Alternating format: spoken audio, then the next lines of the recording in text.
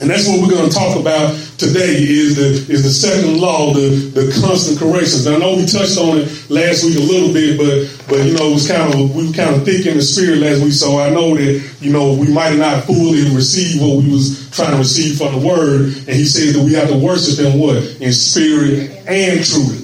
So I want to bring forth the truth, because, you know, we can get drunk in the spirit, but then we have to sober up and allow that truth to set in so that we can walk this thing out. Amen. So turn into 2 Corinthians chapter 13. 2 Corinthians chapter 13.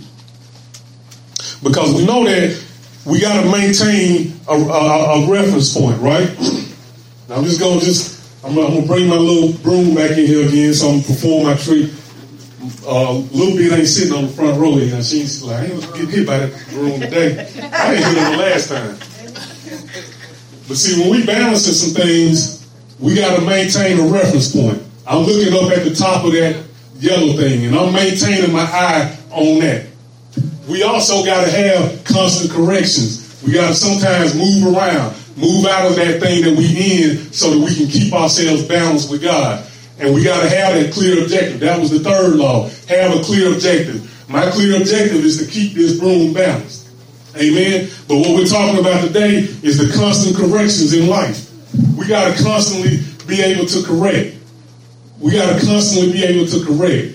But the first correction that you got to do is what we're going to talk about right now in 2 Corinthians 13 and verse 5 is that you got to believe that you can even do it. Amen. Some of us got to make that correction right there.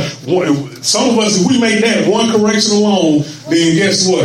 Everything else will take care of itself. You got to believe that you can even do it. You got to believe that you can even do it. It says in 2 Corinthians chapter 13, verse 5, it says, test yourselves to see if you're in the faith. Examine yourselves, or do you not recognize this about yourselves, that Jesus Christ is in you, unless indeed you fail the test. Amen. So what Paul was talking about right here, he says, examine yourself. Are you in the faith? Are you in the faith? And we talked about a little bit last week about the word right there. Faith was pitho, which means persuaded. So Paul is saying, are you persuaded in the faith? Do you believe that this thing can happen? Do you really believe what God said about your life? Are you persuaded? Are you persuaded by the word of God, or are you persuaded by the world system? Are you persuaded what God said about your health? Or are you persuaded by what the doctor said? Are you persuaded by what your bank account say? Or are you persuaded by what the word of God say? Are you persuaded? He says, test yourself. Test yourself. Check yourself and say, do I truly believe what I believe? Do I truly believe what I believe? Amen. We got to test ourselves, because sometimes you can believe something, but when somebody comes along with something else that sounds a little better, you can be easily persuaded. Amen. How many know that that's what happened to the woman in the garden? She got persuaded. She was told something, she believed something, but then the serpent, the enemy, came along with something else that was a little more, that sounded a little better. It sounded a little better. And I always tell women that, I say, don't fall in love with your ears. See, men, we fall in love with our eyes. Because when Adam saw the woman, what did he say? Whoa, man. Whoa, man. So we fall in love with our eyes. But women tend to fall in love with their ears. Amen. And that's the word with somebody. You don't always take in what he's saying to you. Because, you know, as men, we can promise the moon, but can he deliver? Judge a man by his actions, not his words. Amen. Because, see, the reason why we can believe and trust in God is because, yeah, he'll give you the pretty words, but he also backs it up with action. Because he says that I will watch over my word, and my word shall not return to me void, meaning that he going to do what he said he was going to do. Don't judge God by the relationships that you have on this earth. Just because your daddy said he was going to do something, he didn't do it, don't think that God is the same way. Just because your man said that he was going to do something and he didn't do it, don't think that God is the same way. If God said it, then it's got to be done. Amen. Matter of fact, if God said it, it's already done. It's already done. We just got to realize, as again, my brother Mentor said, that it's already up on you. Amen. Because that's what Paul is saying right here. He didn't even know he was already into my message a little bit.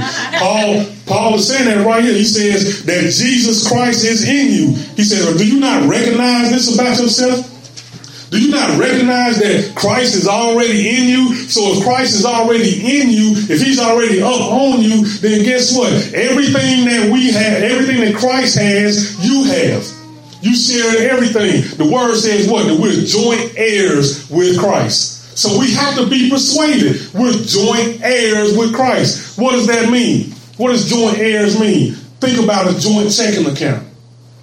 Think about a joint checking account. How many have a joint checking account with somebody, a spouse or whatever, used to have one? But we all understand how joint checking accounts work. Like me and my wife, we have a joint checking account that we pay stuff out of. So if I put in $2,000 into the joint checking account and she put in $1 into the joint checking account, right? How much is in that total account? $2,001. Amen? But now if I go out of town and, and I'm on a business trip or something and she want to go hit to the bank so she can hit that mall or whatever, even though she's not a mall shopper, thank you, Jesus. But let's just pretend she want to hit the mall and want to go on a shopping spree. And she go to the bank. She go to Wells Fargo. And she walk in there and she say, I want to get out of my joint account some money. How much money can she get out that joint account? $2,001. Amen. Because she's a joint heir to that account. We are joint heirs with Christ. No matter what you put in, Christ done put it all in. So when you go to the bank of God, when you go to the kingdom of God and say, God, I'm ready to withdraw everything that you have for me. He says, well, who are you? I'm the joint heir with your son, Jesus Christ.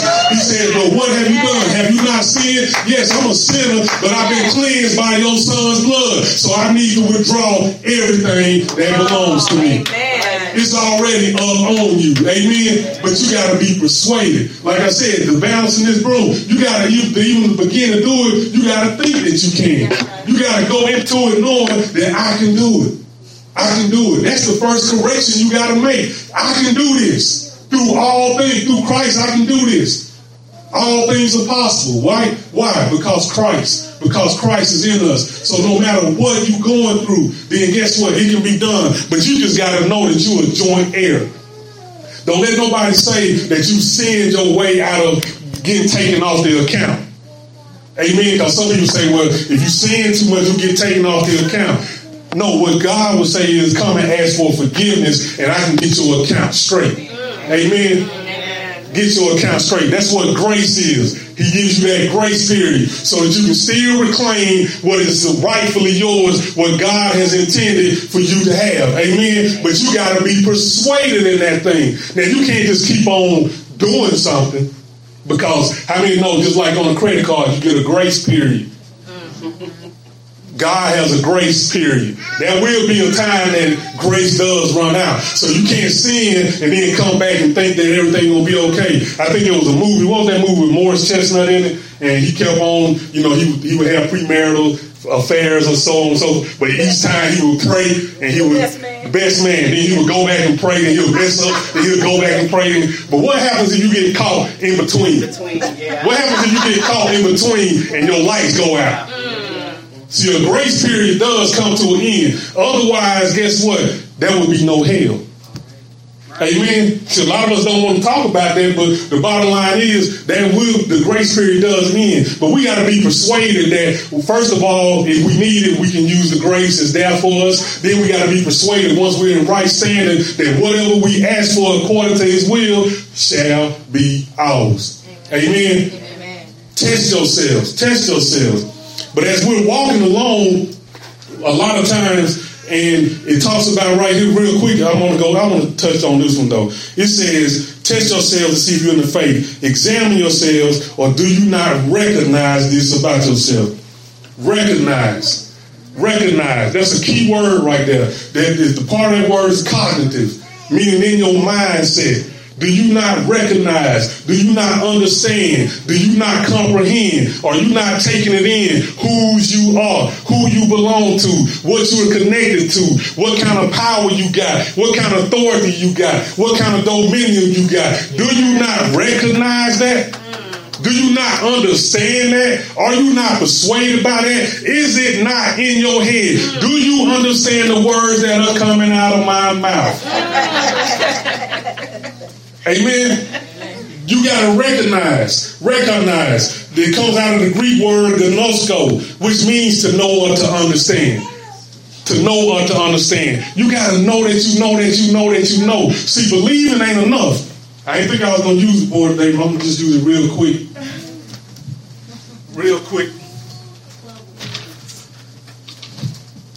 I ain't got time to erase everything up here. But see, believing is not enough, because it says in Jude that even the devil believes. Even the devil believes. Even he trembles at God. But they're not in the know. They're not convinced. They're not persuaded. Because if they were persuaded, then they would go ahead and lay down and know that the fight is already over with. See, the enemy ain't fully persuaded. He thinking that he still got a chance. He thinking that the game ain't over, but the game is already over. But see, believing is not enough. Because see, in the middle of believe is what? Is a lie. In the middle of believe is a lie. So your believing ain't enough. You got to recognize. You got to know that you know that you know that you know. Because once you know something, then guess what? You can't be shifted out of that. You can't be moved out of what you know, because you know it. You know it. You know it. There's no belief. Just like you know, like laws, like the law of gravity. You know if I drop this pin, that it's going to fall and hit the floor.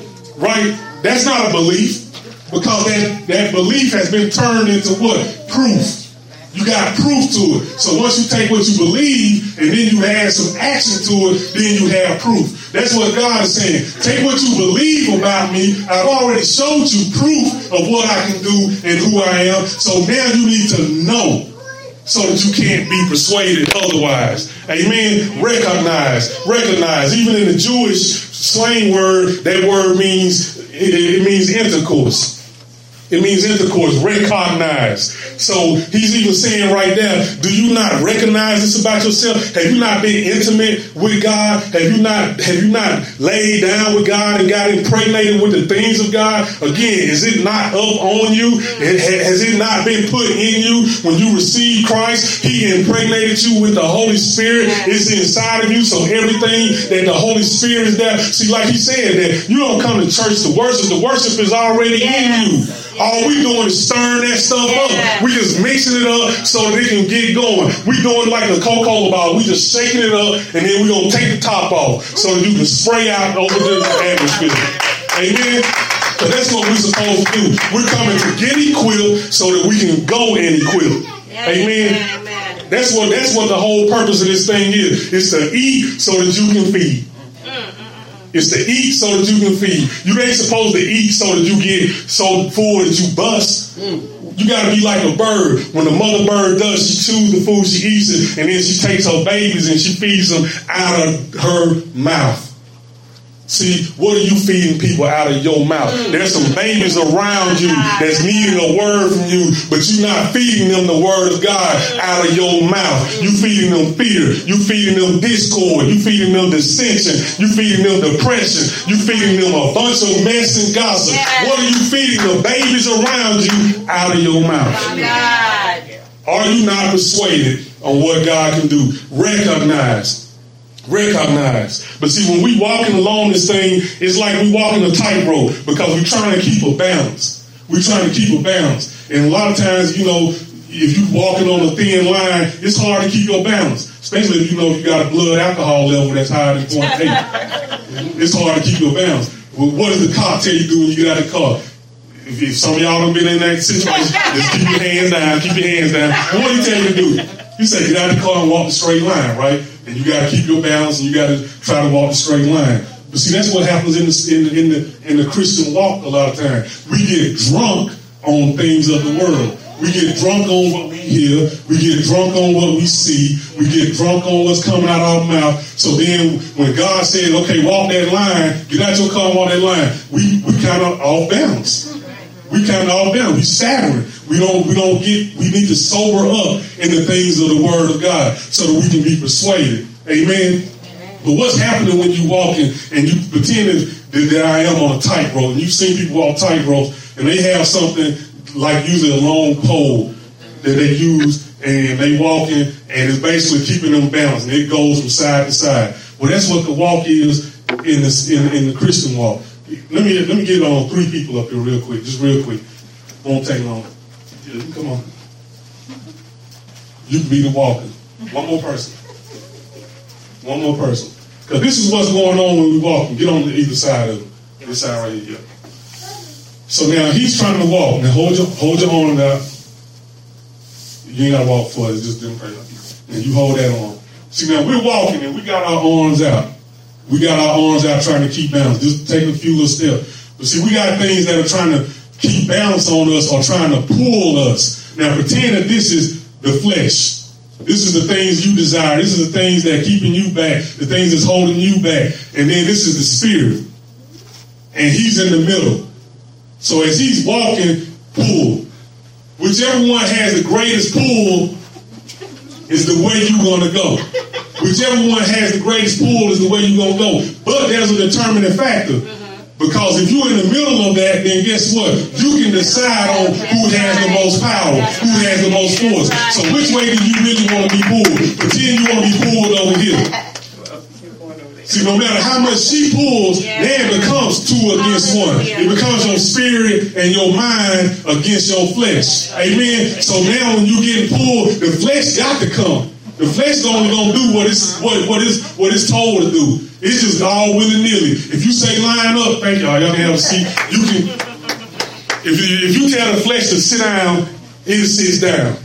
But if you listen to it, it's going to talk very loud. Amen. Turn to Galatians chapter 5. I'm going to show you this in the Word. Galatians chapter 5. And starting at verse 17.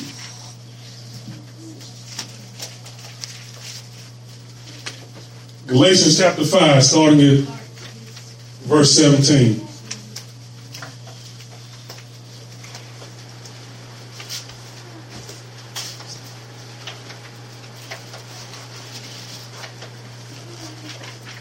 And actually, I'm going to start at verse 16.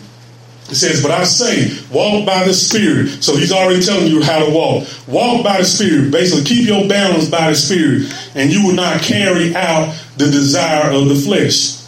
And here it is in 17. It says, for the flesh sets its desire against the Spirit, and the Spirit against the flesh. For these are in opposition to one another, so that you may not do the things that you please. How many got that right there? Think about what that's saying right there. It's saying that the flesh and the spirit are at battle with each other. They're at battle with each other. And in the other translations, it says that they're at constant opposition.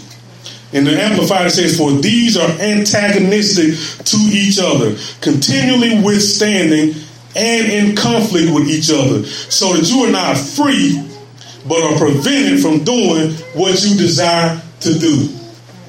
So that's saying every time you're trying to keep balance, every time you're trying to do what you want to do, what God has required you to do, there's something that is opposing you. There's something that's pulling you in another direction. Even though you want to come back over here, there's something that's pulling you in another direction. You're trying to do this right over here, but it's pulling you back over here. You're trying to stop doing this habit, but that habit keep pulling you back over here. There's a part of your flesh that's pulling you each time you try to walk. So it's looking like you drunk, but when it's all really said and done is that you're giving yourself over to your own desire.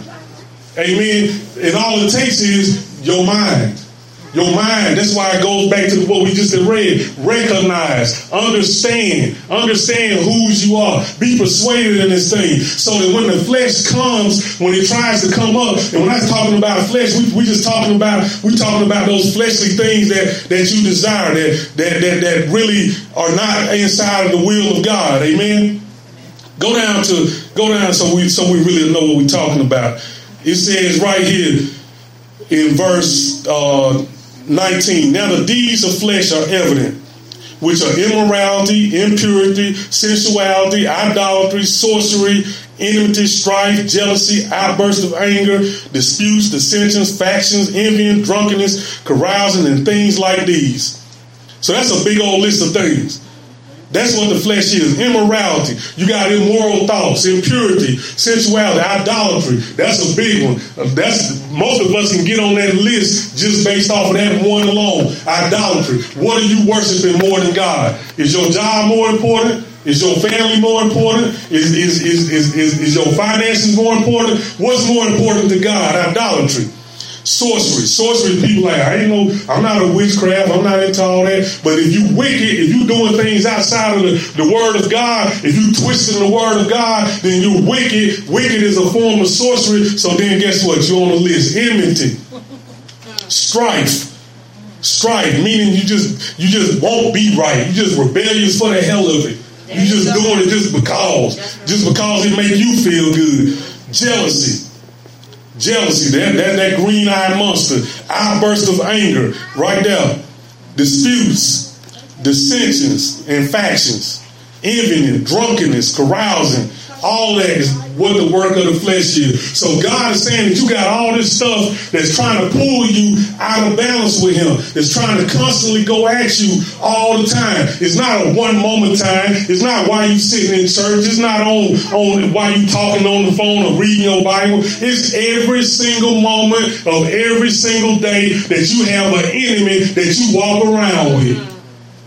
And you can't get away from it. But all you can do is defeat it in your mind. You got to decide which one are you going to feed the most. Whatever you feed is what becomes stronger. If you feed your spirit, then your spirit becomes stronger. If you feed your flesh, then your flesh becomes stronger. Amen. If you feed your flesh, it becomes stronger. We got to decide on what we're going to feed. Which one are we going to feed? Are we going to feed the spirit or are we going to feed the flesh? Are we going to give the spirit the power, or are we going to give the flesh the power? Because if we give the flesh the power, it all starts with your thoughts. Thoughts become, first of all, it starts with your imagination, your image. What are you perceiving in your mind? Then that goes into thoughts. And then thoughts lead to actions. And then actions eventually lead to what? Strongholds. And see, the thing is, you're going to be strongly held by something. But you're either going to be strongly held in the spirit or you're going to be strongly held by your flesh. That's the whole decision to make. It's all about choice. Because God gave every single person in here a free choice. He's not going to overtake you by the spirit. And the flesh is really not going to overtake you unless you choose to allow it to. See, we have all the power. People say, well, the devil made me do it. No, the devil set you up. But you did it. The devil can only set you up because you got to decide to go ahead and smoke one more time. You got to decide to go ahead and lay down one more time. You got to decide not to stay in your word one more time. You got to decide that. Can't nobody make you do that but you. Can't nobody make you do nothing but you. You can barely make a 2-year-old child do something. So how many can make grown folks like y'all do something? Amen? You decide. You got to recognize, am I persuaded in this? Let me correct myself. Let me constantly correct myself. And we're going back to the foundation. It says, transformed by the renewing of your mind. You got to renew your mind. You got to renew your mind. Because it says that we're born into iniquity. We're shaped in it. We born to be sinful. It's in our nature. But then it's a renewing of our mind through the word of God, through the connection with Christ. Once we renew our mind, we keep constantly renewing our mind and making it better. So then we start changing and we realize that, yeah, we got a decision to make, but I'm going to make this decision. Meaning, do I have worry or do I pray? Because if it's worth worrying about, then more than likely it's worth praying about. Amen. Am I going to have fear or am I going to have faith? Amen. So it's a fence to jump over. But guess what? You can't straddle the fence. Because if you straddle the fence, then you fall down in the middle. You can't straddle the fence. You got to choose. Just like I said last week, a light switch even know that it's got to choose. You can't be halfway off and halfway on. It's going to either flick on or it's going to flick off. But you got to choose because we're at constant battle. Turn to Colossians real quick, chapter 3. Colossians chapter 3. Are we getting this? Yes. Because we got to understand that we got to be able to correct ourselves. And that's the thing. You got to check yourself before you wreck yourself. You got to check it. Should nobody have to check you? If they come in to check you, so to speak, it should only be confirmation of what you are already working on, or what you are already doing. No, none of us are perfect, but we walk towards perfection. Right. We walk towards perfection. So we got to know that, I need to check myself on how I go off sometimes. That's not right. You know, that is breaking down the relationship that I have with this person. We just got to check ourselves. It's okay. It's okay to be wrong. It's okay to mess up. It's okay to fall short. What's not okay is to not do something about it. Is to not do something about it. So what happens is that again, being human beings, we tend to correct things that instantly cause us pain. If it instantly causes you pain, you're going to instantly correct it. You're going to try to fix that situation. But a lot of things that we do in our spiritual walk doesn't cause us instant pain. We plant seeds everywhere we go. Everywhere we go, we plant seeds, good or bad. But then when those things come to harvest, then we're trying to get rid of it. But you can't get rid of something instantaneously that took 20 years to develop. Amen? See, a lot of us want to be like the weight loss thing. You know, I just want to take this little pill and it go away. No, you gained them 50 pounds over 10 years. So don't think you're going to take this pill for 7 days and them 50 pounds going to go away. It don't work that way. It don't work that way. But see, what happens is if you had to recognize that you was gaining that weight, if you had to recognize that it was getting a little bigger here and the things wasn't fitting right, then you probably would have did something about it. But what happens is we can appease ourselves. We start looking in the mirror, or we buy bigger clothes, or we squeeze into what we got. So we don't recognize the pain, so therefore we don't change. But see, that's what happens in our Christian walk. We stop looking in the mirror. We stop looking in the mirror, meaning we start looking in the Word of God so that we can truly see ourselves and what we look like. Amen. We put on bigger clothes, meaning that we go and put on some stuff over here that ain't really about God. We put on the worldly stuff, and we try to, as long as I'm successful over here, then it don't matter about what God really has to do with it. Amen. Or we try to squeeze ourselves into the clothes of God, even though we weighed it down with a whole bunch of mess from the world. He says that you got to shake off all that hinders you. He said that some of the translations say you got to strip it off. You got to take this stuff off of you. Everything that's hindering you, everything that's holding you back, you got to identify it, and you got to just come up out of that mess. Amen? You got to just come up out of it. We can't keep walking around weighted down with things. Now I said turn to Colossians chapter 3, verse 1. Starting in verse 1. And it says, if then you have been raised with Christ I'm reading out of Amplified. If then you have been raised with Christ to a new life, thus sharing his resurrection from the dead, aim at and seek the rich eternal treasures that are above, where Christ is, seated at the right hand of God. And set your what? Minds. And keep them set on what is above, the higher things, not on the things that are on the earth. For as this world is concerned, you have died, and your new real life is hidden with Christ in God. Amen. He says, set your mind on the things that are above. Recognize the things that are above. Don't set your mind on the things that are temporary. If you got a problem, like she was singing the song, the battle is not yours, it's God. Because part of it is because everything that we deal with here is what? Temporary. Yeah. Temporary. We're only ambassadors passing through. We're on a journey to another side. See, a lot of us don't even think about eternity. This is practice. This is just practice. There's something on the other side of this that's going to be forever. It's going to be forever. So the purpose of this can't be nothing but practice because it's so temporary. How many know that the practice is always shorter than the game? The practice is always shorter than the game. If you don't practice for 5 hours and play a game for 30 minutes, like right now, the Falcons getting ready to warm up and they're going to win today. Thank you, God.